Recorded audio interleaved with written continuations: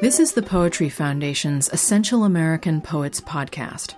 Essential American Poets is an online audio poetry collection. The poets in the collection were selected in 2006 by Donald Hall when he was Poet Laureate. Recordings of the poets he selected are available online at poetryfoundation.org and poetryarchive.org. In this edition of the podcast, we'll hear poems by Richard Hugo. Richard Hugo's poems often begin with a piece of the world glimpsed from a car window or from inside a bar, and they become rhythmic and evocative portraits of the rusting towns of the Pacific Northwest. Richard Hugo was born Richard Hogan in 1923. His parents lived in the Seattle suburb of White Center, a place Hugo describes as just outside the boundary of the civilized world.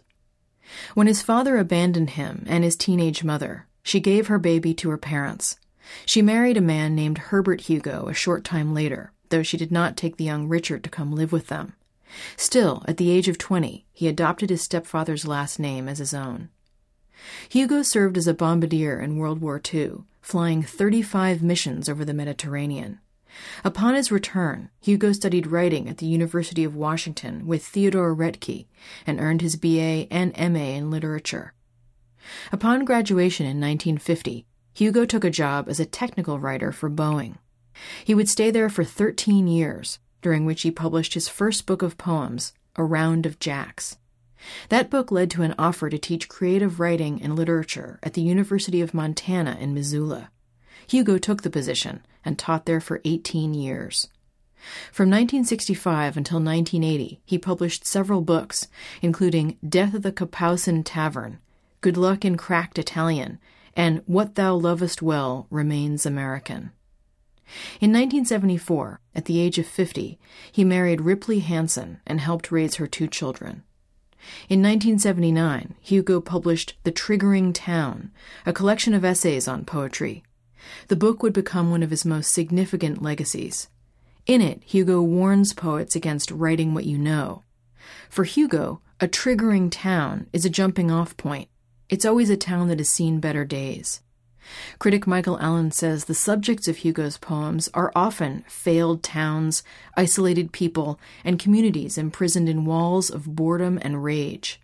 But he also points out their optimism and a hope that, as Hugo puts it, humanity will always survive civilization. Richard Hugo died in 1982. His autobiography, The Real West Marginal Way, was published posthumously in 1987.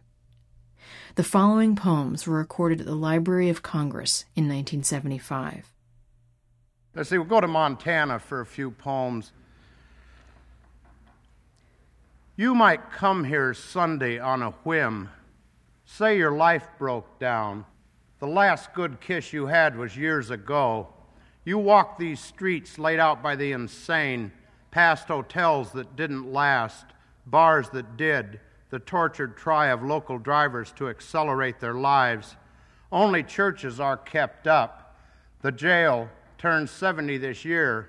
The only prisoner is always in, not knowing what he's done. The principle supporting business now is rage, hatred of the various grays the mountain sends, hatred of the mill, the silver bill repeal, the best-liked girls who leave each year for Butte. One good restaurant and bars can't wipe the boredom out. The 1907 boom, 8 going silver mines, a dance floor built on springs. All memory resolves itself in gaze. In panoramic green, you know the cattle eat, or 2 stacks high above the town, 2 dead kilns, the huge mill in collapse for 50 years that won't fall finally down. Isn't this your life, that ancient kiss still burning out your eyes? Isn't this defeat so accurate the church bell simply seems a pure announcement, ring and no one comes? Don't empty houses ring? Are magnesium and scorn sufficient to support a town, not just Phillipsburg, but towns of towering blondes, good jazz and booze the world will never let you have until the town you came from dies inside? Say no to yourself. The old man, 20 when the jail was built, still laughs, although his lips collapse. Someday soon, he says, I'll go to sleep and not wake up. You tell him no. You're talking to yourself. The car that brought you here still runs. The money you buy lunch with, no matter where it's mined, is silver, and the girl who serves you food is slender, and her red hair lights the wall.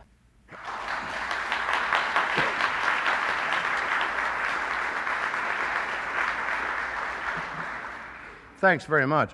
I think I'll do a couple softball poems. I come from what used to be called the working classes, or if you don't want to be so nice about it, the lower classes, and grew up with these attitudes, that a lot of people from that background grew up with. And one attitude I had was that if I were to go out into life and compete for what we normally think of as the rewards of life, that is to say money or the love of a beautiful woman, that I was just automatically doomed to a failure. And it was probably a good thing I had that attitude too, because that's the way things worked out for a long time. And so I took my competitive instincts to the play, to softball. And I still am very sympathetic to people who take their play more seriously than their work. And in all the years I played baseball and softball, and it was a long time, I never did anything. I never took anything I did for a living with the same seriousness with which I took the games I was playing. And you may know people like this. They take their bowling league, more seriously than their job. And all those years, I tried to write a softball poem, but I always ended up in the last half of the last inning with the bases loaded and the count, just terrible. And anyway, I had to quit drinking a few years ago. I was an extremely heavy drinker, and I had to give it all up completely. And I found that when you do this, your vision changes of the world. There are a lot of things that you didn't know or assumed to be true about the world that really aren't. For example, a lot of people are sober.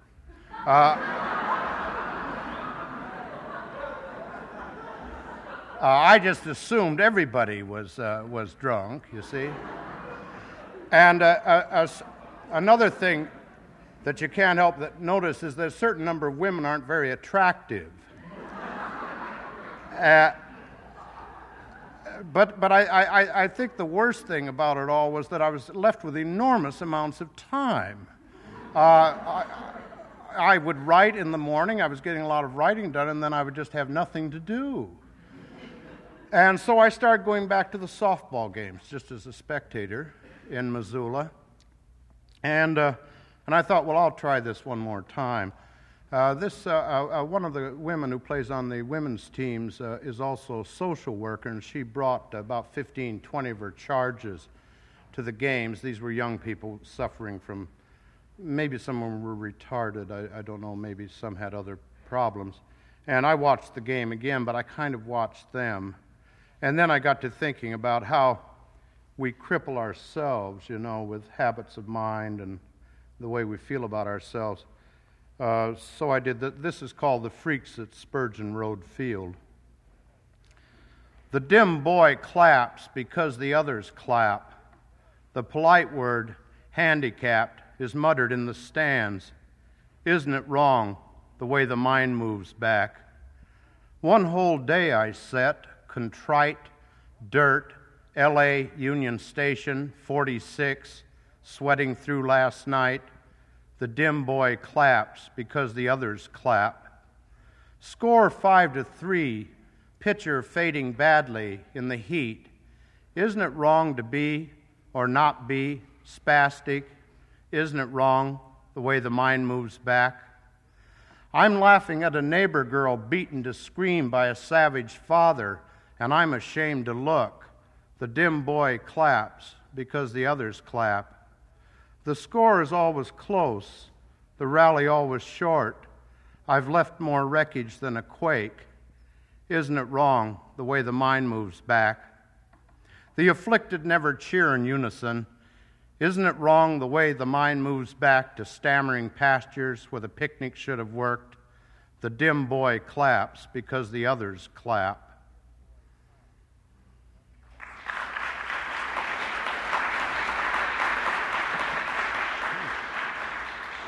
This is an awfully good audience. You applaud almost every poem. Out in Montana, you're lucky if they do anything at the end.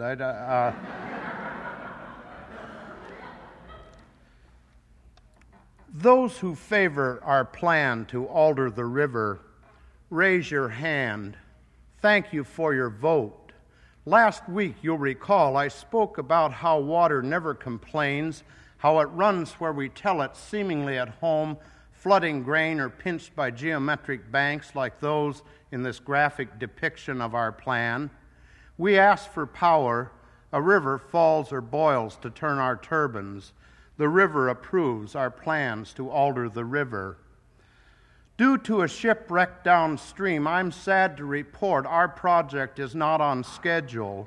The boat was carrying cement for our concrete rip-rap balustrade that will force the river to run east of the factory site through the state-owned grove of cedar. Then the uncooperative Carpenters Union went on strike.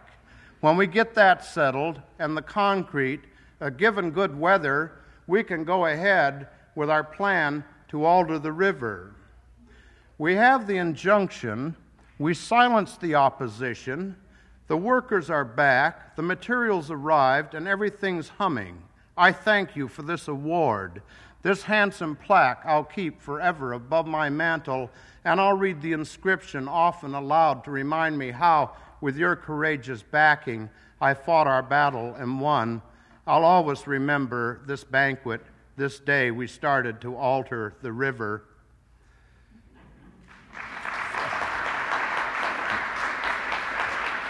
I got another stanza.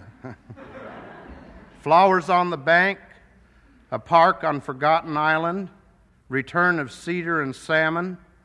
Who are these men, these Johnnies come lately with plans to alter the river? What's this wild festival in May celebrating the runoff? Display floats on fire at night and a forest dance under the stars. Children sing through my locked door, old stranger, we're going to alter the river, just when the water was settled and at home.